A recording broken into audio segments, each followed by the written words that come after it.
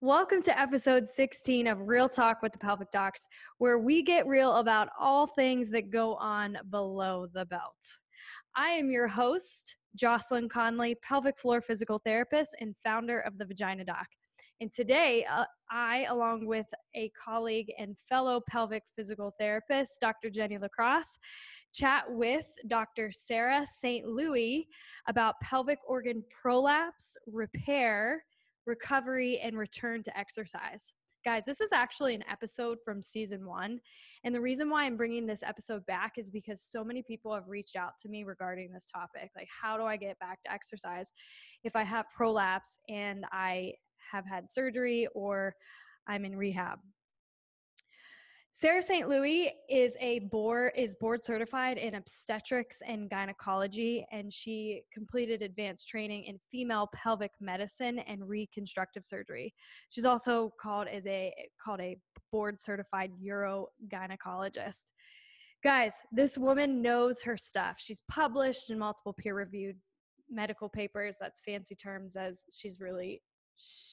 she practices what she preaches. She contributes to medicine. And she specializes in the latest surgical approaches in female pelvic reconstructive vaginal surgery and urogynecology. She's the lead physician at Associates in Urogynecology, which is a private office specializing in female pelvic medicine and reconstructive surgery in Orlando, Florida. Prolapse is a very common, yet it's not a normal condition that both postpartum women and women who have not had children experience, though it is more common in postpartum women. And it can be quite terrifying to either discover you have prolapse on your own or you're told that you have prolapse. I mean, just the word prolapse is scary. But the thing is, it doesn't have to be scary, you guys. So in this episode, we talk about prolapse and we talk about ways that prolapse is treated from both a non-surgical route and then a surgical route if necessary. We also talk about the recovery after surgery and then the journey back to exercise, which all of you guys are so interested in learning. Before we dive into today's episode, remember our disclaimer. The information used on this podcast is for informational and entertainment purposes only and should not be used in lieu of medical advice, diagnosis, or treatment. Now, let's dive into today's episode.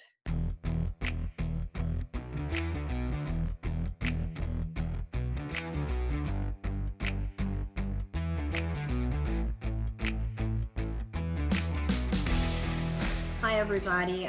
Thank you so much for having me on your podcast.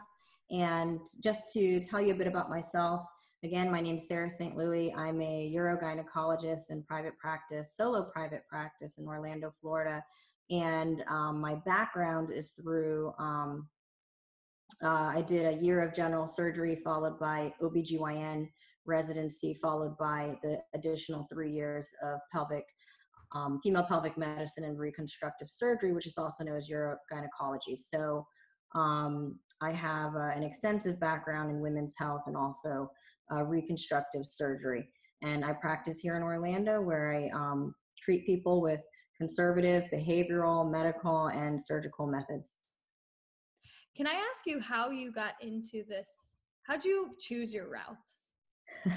So I went to an all-female college, and it was kind of at that point that I realized there was a lot about women's reproductive health that nobody really had any clue about, including people that are educated. So I was interested in women's health, went to medical school, and decided on OBGYN.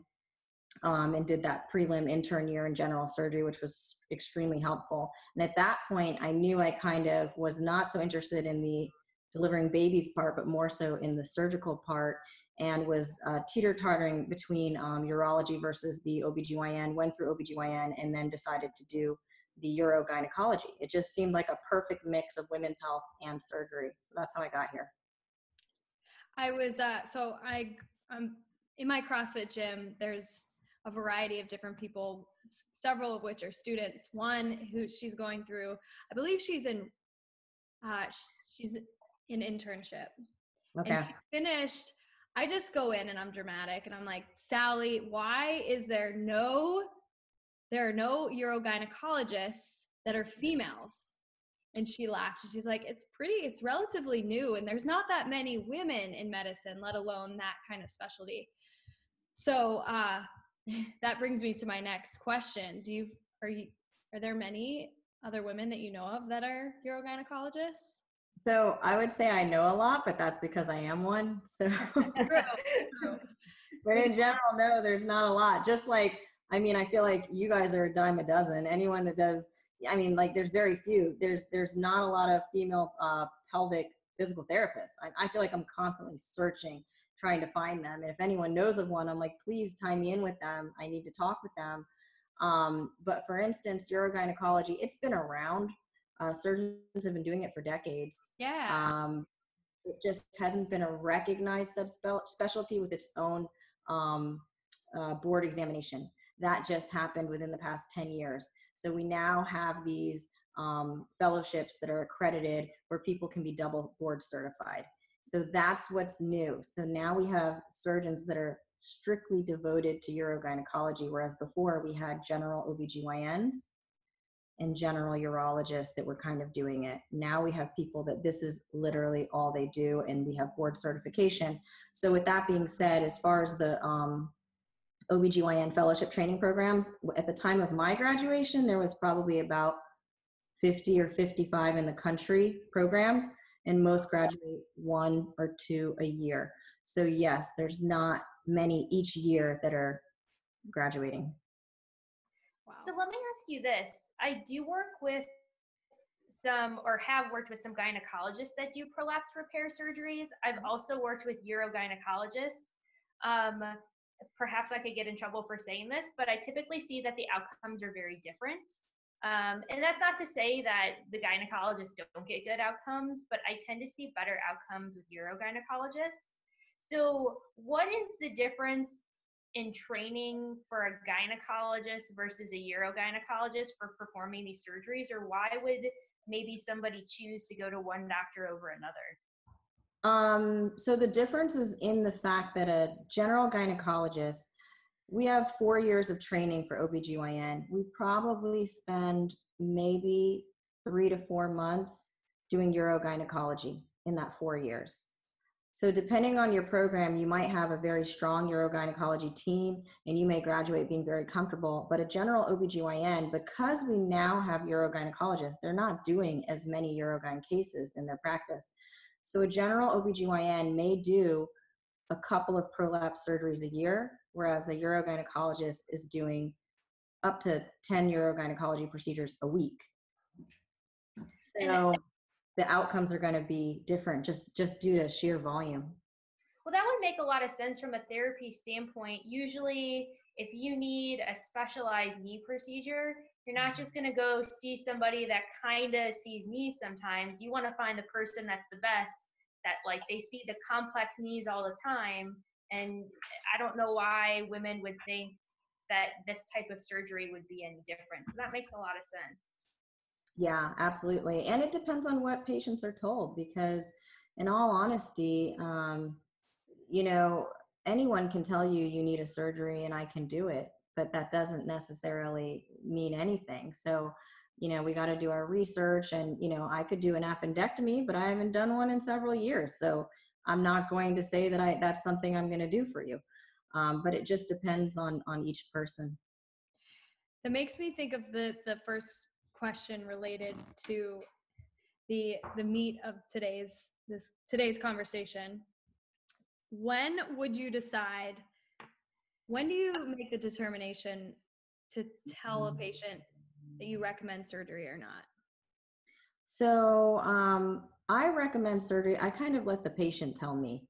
In my opinion, with urogynecology and with prolapse, there's rarely a situation where someone needs surgery. So it's really on the patient and their quality of life. If they are uncomfortable and it's affecting their quality of life and what they're doing on a day-to-day basis, that's usually when surgery is necessary. If another modality cannot manage their symptoms and help them get a better quality of life. So it's once they've kind of exhausted all options And once they're really affected, I mean, I have patients that have prolapse that's, stage 3, stage 4, and they say it doesn't affect them at all. I am not going to offer surgery. I just am not going to, unless there's a medical condition that really needs to be treated, like, urinary retention that's now causing upper tract kidney disease. Then I'll say, you know what, I know this isn't bothering you, but it's affecting your health. But in general, if it's not bothering them, I'm not going to bother it. Jenny, should we talk a little bit about what prolapse is and the staging or the grading system? I know we've talked about it in the past, but maybe it would be a good refresher. So what do you think? Yeah, so Dr. St. Louis, I'd really love for you to touch on for our listeners how you assess prolapse, what prolapse is, the different types of prolapse, and then when you assess, what does that information mean to you? So as far as what is prolapse, in simple terms is a hernia. It's a hernia through the pelvic floor. So just like an umbilical hernia, if you have a weakening of the fascia or the supportive tissue, your organs behind that area or defect are going to bulge through. So the same thing with a prolapse. When we're talking about pelvic organ prolapse, there's multiple organs that can prolapse through the vagina depending on where the defects lie. So the bladder can prolapse or herniate or bulge into the vagina. The top part of the vagina or the uterus and cervix, if it's still in place, can prolapse. The rectum can prolapse, and so can the small bowel. So these have different terms. Bladder prolapse is called cystocele. The uterus and cervix coming down is called uterovaginal prolapse. If the uterus has been removed, it's usually referred to as vaginal vault prolapse. The rectum prolapsing is called a rectocele, and the small bowel coming down is called an enterocele. And as far as the exam goes, different surgeons use different methods to examine. Some surgeons will just kind of write a basic description of what they're seeing and how far down into the vagina each component is coming. Some surgeons don't really mention which component is prolapsing. Some surgeons use the Baden-Walker system, where they're talking about the vagina has come down halfway between the apex and the introitus, versus it's at the introitus, versus it's halfway past that, versus it's fully out, basically completely everted. And then others use the POPQ, which is the pelvic organ prolapse quantification method of measuring prolapse. And that's where we actually take measurements, and we measure the anterior wall where the bladder lies. We measure the apex where either the uterus and cervix is or the top part of the vagina is. And we measure the rectum, and we measure the opening of the vagina and the perineal body. We do all of these things. Some of them are taken while the patient is doing a Valsalva maneuver or a cough maneuver. And we want to see how far down, actually in centimeters, does the bladder come. We want to see how far down does the cervix come, how far down is the rectum bulging, either in the vagina or at the introitus or out of the vagina. We use positive measurements, 0 as the introitus, and negative measurements within the vagina. And then we always like to measure the opening of the vagina and the perineal body. These measurements are important because they guide us in our surgery. We know exactly how long the vagina is. We know exactly how far the cystocele or the rectocele is. We know exactly where we measured the cervix to be. It helps us map our surgeries out if we're using vaginal grafts for measurements. And then it also can be used post-operatively to determine an objective measure of success. So if her bladder was at +3 before, and now it's at -2, that's an improvement. Could you guys hold for one moment? Sure. Yeah. Okay. So again, in general, it can really help us with our surgeries as far as outcomes go and assessing how well the repair was performed.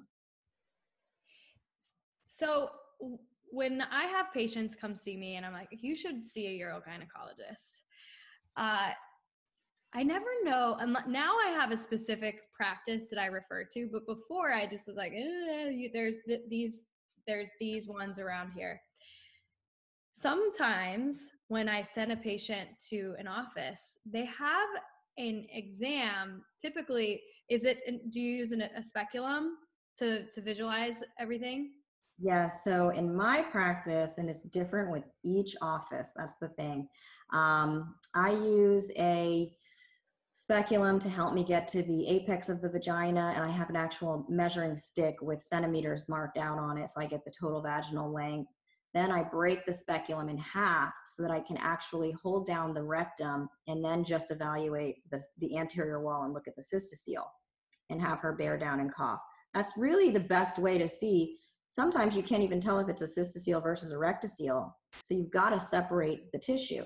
Then I turn that speculum over, hold it upside down, and I push the cystocele back, and then I evaluate the rectocele. So it depends on how everyone's doing their exam. And then I actually measure with the centimeter markings how big the introitus is and the perineal body and everything. How much specific testing do you do with the muscles themselves? So as far as we go, we don't do nearly as much as you do. I can definitely attest to that. We do an internal examination, digital exam. We palpate the levator ani muscles. We ask them to contract, do a Kegel, have them do that, relax a couple of times, do it again. We'll test for any tenderness or spasm and test to see if they can do a good contraction. We will grade it. Some of us will grade it, others will not. And just see if they're actually using the right muscles. Or are they bringing in any accessory muscle use? But again, I think our exam is way more basic than what a pelvic floor physical therapist will do. And I think the other thing that's important to note, as far as training goes, even a general OBGYN residency, a lot of that is not focused on or taught in a residency program. It's really not until you get to your subspecialty fellowship where those things are focused on. That's interesting. Yeah. We do a lot of baby delivering, and that's kind of the gist. I really try to, and I'm trying to educate the people that follow me that, you know, your OB can see the tearing of the perineal muscles, or if the tear extends to the anal sphincter complex, but the OB is not checking for how much your tissue is stretched from a muscle perspective internally. And they really can't at that point because everything's so stretched and swollen. So, and it's just not something that they're trained on, but we're making progress, at least. I absolutely agree. I think that it's interesting, having gone through the urogynecology fellowship, you know, what would my thoughts be had I not? What would I know? What would I be doing on my exams as a generalist? Yeah. So it's nice to see the difference in what I learned in my 4 years of OBGYN training versus what I learned in the 3 years afterwards. And then it's interesting to see, and I really like to read my physical therapy reports when they come to me and see everything that they're doing. I mean, it's a world of difference what a physical therapist is doing versus what a surgeon is doing. And I agree with you that I think a lot of patients are misinformed and do think that their OBGYN is able to diagnose these things and provide them with a treatment plan. And I really honestly think it has to be in coordination with a physical therapist. So Dr. St. Louis, you mentioned that you would offer surgery if it was affecting quality of life and they had failed all other modalities. Before we jump into surgeries, can you speak to what those other modalities are and how they're staged? So depending on what they're presenting with, if it's stress incontinence, urge incontinence, mixed incontinence, overactive bladder, prolapse, incomplete bowel empty, and constipation, I usually start with dietary changes, behavioral modifications, fluid intake and changes of that nature.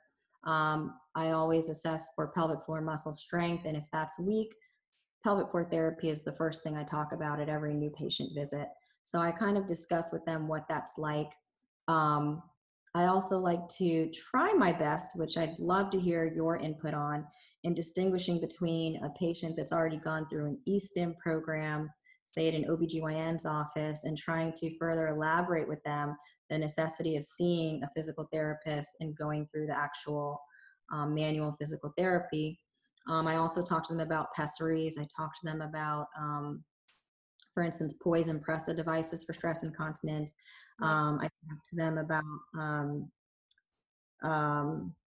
medications, then I talk to them about neurostimulation, I talk to them about surgery. So we kind of go through the gist of the pathways, and I like to start with conservative, but then I also like to get a feel from my patients, what path are they interested in? Because some already know where they want to go. So then we kind of come together with what's best. So if you have somebody and they've either failed all of those modalities or they've come to you and they've said, I want surgery, I know this is something I'm going to do. Obviously, if you have different types of prolapse, you're going to do a different type of repair. So I know we're not trying to teach our audience how to do prolapse surgery, but could you speak to maybe like the 2 to 3 most common surgeries that you do? And then what recovery from a medical standpoint looks like for the surgeries? So number one, we have 2 different options. We either have an abdominal procedure or we have vaginal reconstruction for prolapse. The abdominal procedure is the sacrocolpopexy, which is technically considered the gold standard surgery. And I do my procedure robotically. There are some surgeons that do it laparoscopically, some that do it with an open incision. It does have one of the higher success rates for prolapse, and it does use a piece of Y mesh. Our vaginal repairs can be done a couple of ways. They can involve a hysterectomy or no hysterectomy. They can involve the use of a biologic absorbable graft, or they can involve no graft at all. Vaginal mesh is no longer offered. And I never did vaginal mesh because I wasn't part of a training program where that was a prominent procedure. So again, it also depends on where you did your training and what surgeries you offer. So vaginal mesh is no longer on the market for prolapse. It was pulled earlier this year. So we either reconstruct with a biologic graft or we reconstruct native tissue, meaning using the patient's own tissue. And like you said, if a patient has 3 different types of prolapse, you have to address all 3 parts of prolapse. Another common misconception that sometimes is done with general OBGYNs is they have prolapse and they do a hysterectomy. But if no reconstructive procedures are done, that prolapse is more than likely just going to represent pretty soon after the surgery. So if there's a vaginal reconstruction and they have a cystocele, I could do a native tissue cystocele repair. If the apex of the vagina is coming down, apical prolapse or uterovaginal prolapse, I typically do a sacrospinous ligament fixation using a biologic graft and permanent suture or delayed absorbable suture.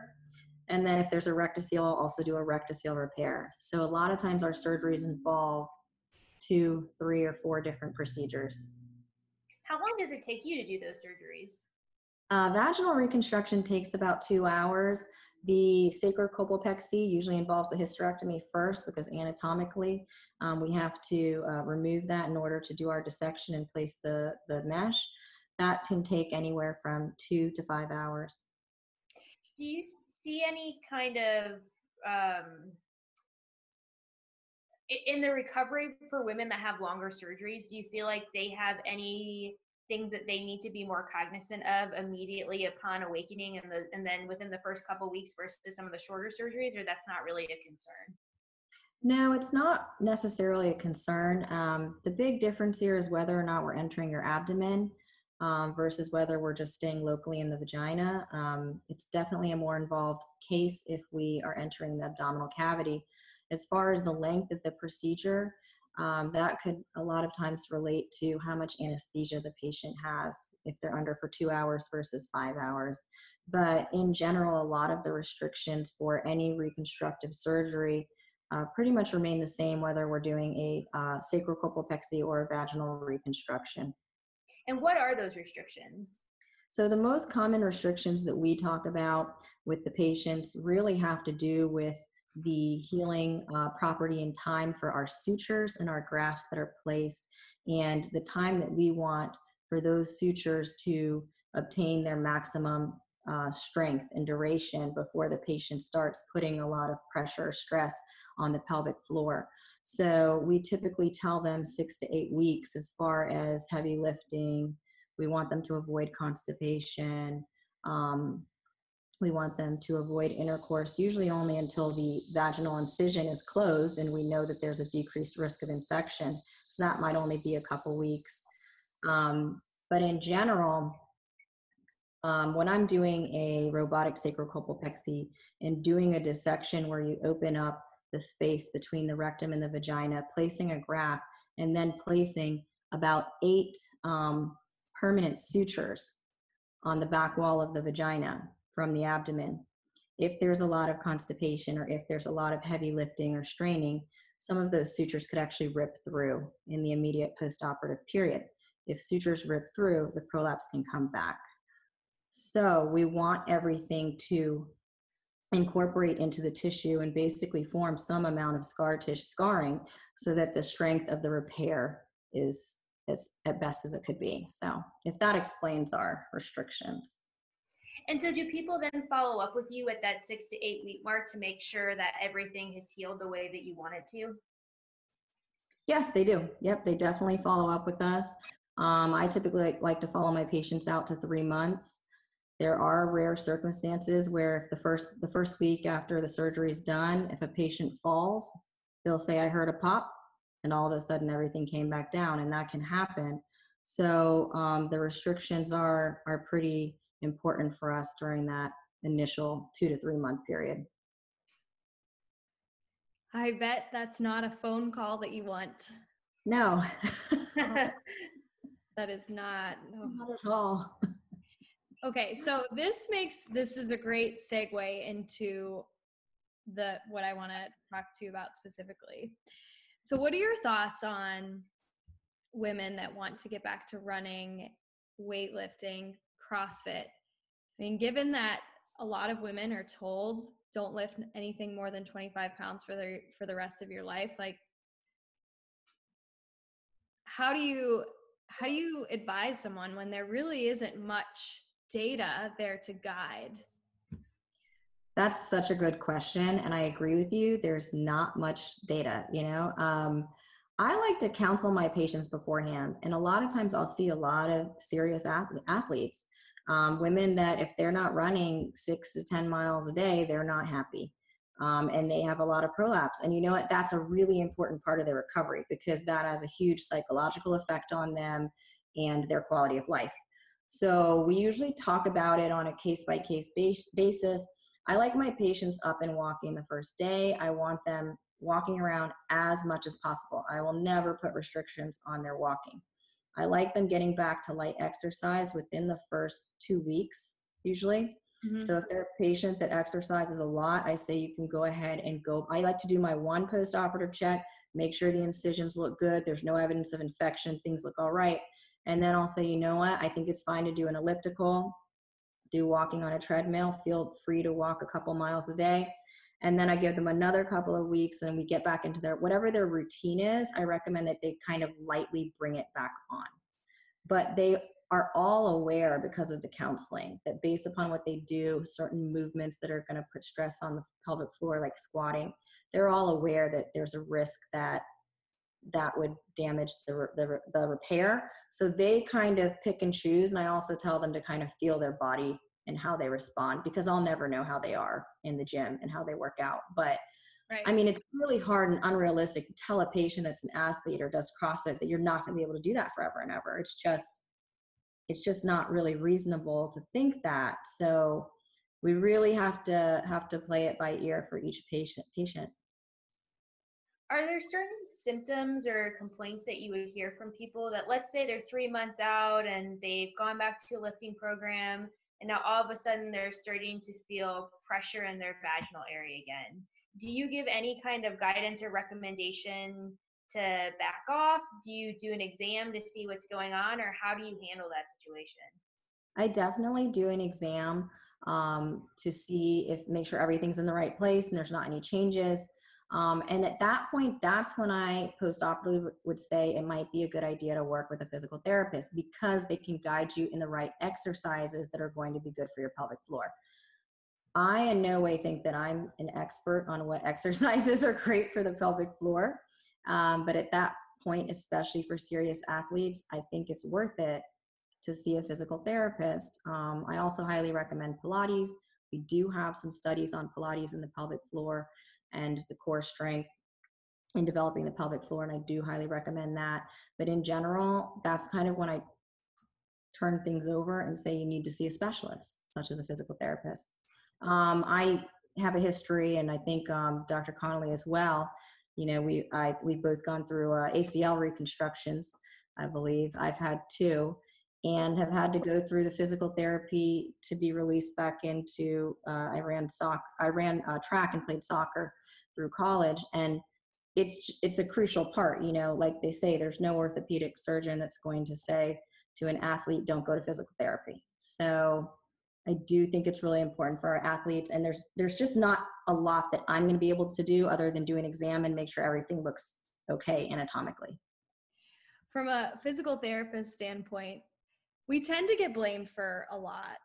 So meaning if a patient goes back to something too early, it's typically on us.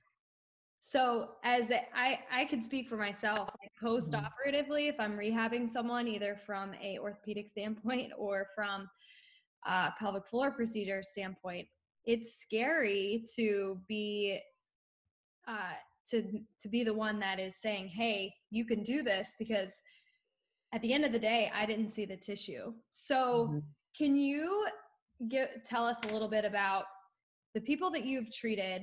Have you seen a difference in overall tissue quality that you may say or think like, hey, this is not going to hold as well as this other person, that their tissue is really well defined and healthy?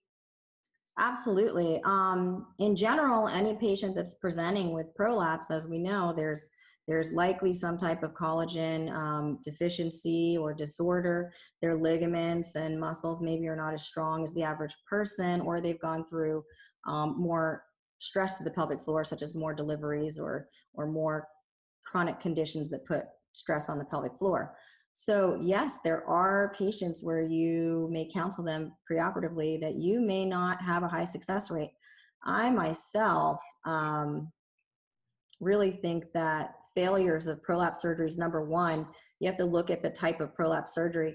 A vaginal repair in the hands of the best surgeon really only has a 50 to 80% success rate.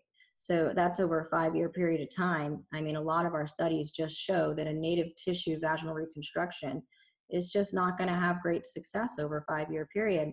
And that's not due to anything other than the fact that their tissue quality is already compromised. So when we're doing a repair with their own tissue, we can't really have that high of expectations. When we're adding a supportive structure like a graft or a biologic graft or a mesh, that brings your success rate up to 90% over 5-year long-term success. So first of all, I would never say that a physical therapist is the reason for a failure. It's just not the case. My thesis and fellowship was on women that have had multiple pelvic organ prolapse surgeries and trying to figure out if they have a genetic mutation that puts them at risk for failure. And it was a very small study, but we did find a situation like that. And hopefully in the future, we can use it to guide women to say, look, I don't think surgery is going to be for you. I think that you're at risk of failing prolapse surgery. And that's just the case. And again, you can see that in the operating room. You can see that the ligaments are stretched and just very lax, and you know that you don't have great tissue. So I think that the only thing, I don't think you guys can hinder any situation. I think you can only help. Go ahead, So Jenna. if you're communicating with a physical therapist, or maybe not even a physical therapist, just any kind of healthcare provider, what do you think are good questions for other healthcare providers to come to you with? What are things that you like to know as the surgeon who performed the surgery in terms of follow-up with your patients? We just know that there are some surgeons like you that are fantastic, and there's a lot of good interprofessional communication, which I think ultimately only helps to have the most optimal outcome possible. But some healthcare professionals, physical therapists, doctors, nurses, chiropractors, are more stay in your own lane, and there isn't as much communication. And so if we consistently see that communication helps outcomes you're clearly a leader in your field at this. So what do you like to communicate about that's helpful for your patients? Thank you for those kind words. That is insanely flattering. But I'm pretty new into my career, but I think what I like to communicate to my patients, number one, is that rarely is anything that's going on with prolapse surgery and reconstruction an emergency. So I never like them to feel pressured. I don't like them to think that their only option is surgery. I don't like them to think that their only option is mesh. And I'm the type of surgeon that likes to go through every single possible outcome. So I will sit with my patients for 30 minutes, 45 minutes with a PowerPoint going over every possible benefit, every possible complication that could possibly arise. What would we do if we had that complication? What are the success rates? What are the failure rates? I like to give them every bit of information. And I think that knowledge is key and informed consent is key. And I think that being realistic about surgery and about outcomes is a lot of what guides the patient's postoperative success as well. I also do like to communicate with the other providers that I'm working with, whether it be their primary care physician or their acupuncturist or their physical therapist. So I'm not really sure what I could say to the community, but that's kind of the basis of my practice. I wish everybody practiced like that. Can we clone you and like bring you all over the country? Yeah. I don't know. I feel like it's just a great find when I find that physical therapist that we're like, oh my gosh, we're on the same page, and let's just make sure we get there for the patient, however is the best way. It's just a great thing. And I've run into a lot of physical therapists that say the same thing as you're saying, that a lot of times they have a hard time working with the doctors, communicating with the doctors. And I just feel like I'm blessed that the training program I came from, it was a huge part of what we did. I mean, patients had to go to physical therapy. So I just believe in it, and I've seen the results that it can provide. I would like to incorporate it more post-operatively, and I really do wish that we did have more studies on that. There's very few. Yes, there really is. Well, I'm getting my PhD, so maybe that's something I can look into. Yeah, there's very few on my little literature search that I did, but I'd love to, even if you want to brainstorm or think of ideas. I mean, more research needs to be done. It's challenging. Jenny and I were talking before you had come on, and I was like, Jenny, I have the idea came to me, like how I would load post-operatively. And I was thinking about the tissue, and it's kind of like, so the pelvic organ support is not like our ACL. It's not like any of the ligaments in our body that we think of rehabbing post-operatively with the leg or the arm.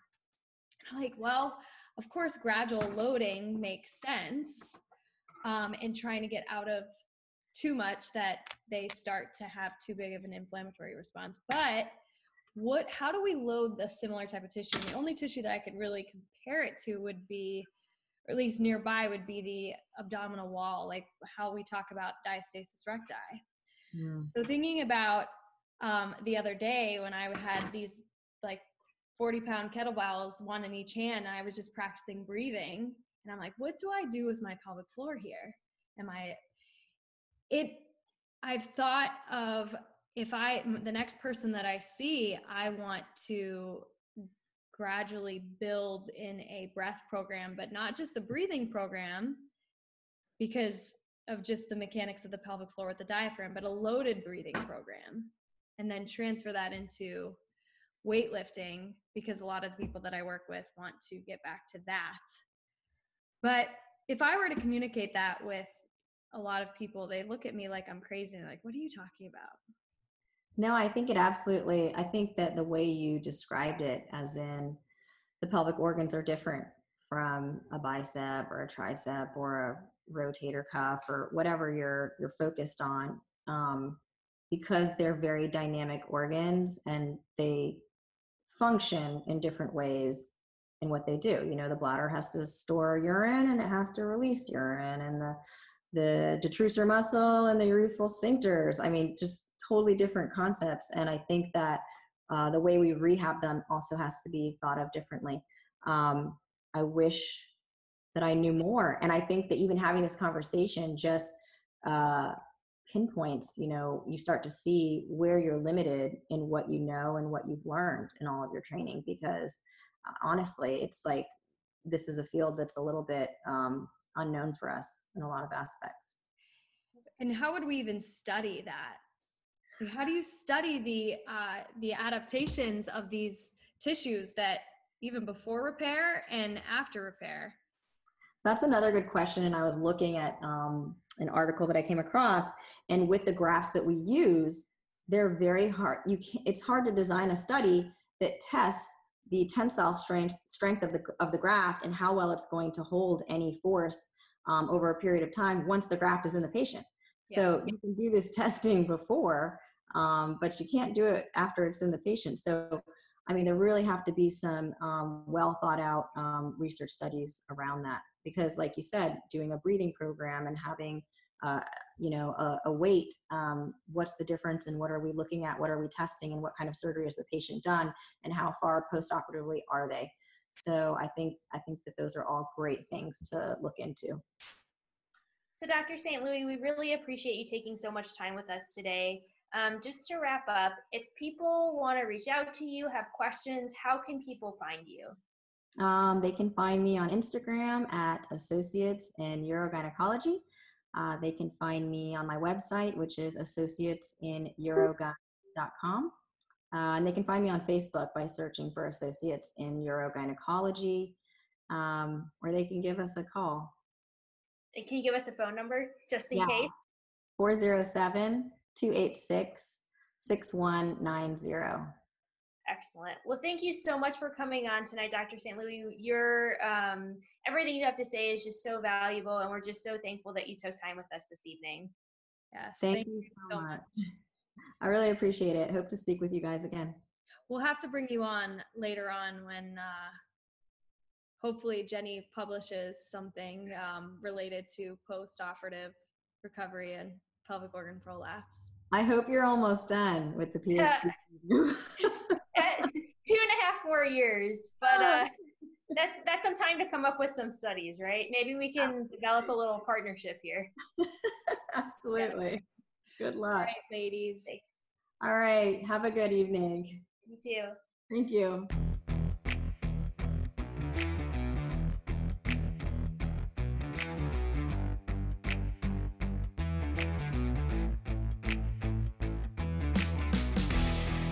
Thank you for listening to today's episode of Real Talk with the Pelvic Docs with Dr. Sarah St. Louis. If you want to know more about Dr. Sarah and what she offers, head to her website that is included in the show notes, or check her out on Instagram at Associates in Urogynecology. If you want to know more about the podcast, check out thevaginapt.com/Real Talk with the Pelvic Docs. And then for the latest and greatest about the podcast, including extras, previews, and so on, follow us on Instagram at Pelvic Docs Podcast. One more thing, you guys, if you like what you hear, please rate, review, and subscribe to the show on iTunes, Spotify, or your favorite podcast listening platform. And if you know a friend that can benefit from hearing this stuff, let them know.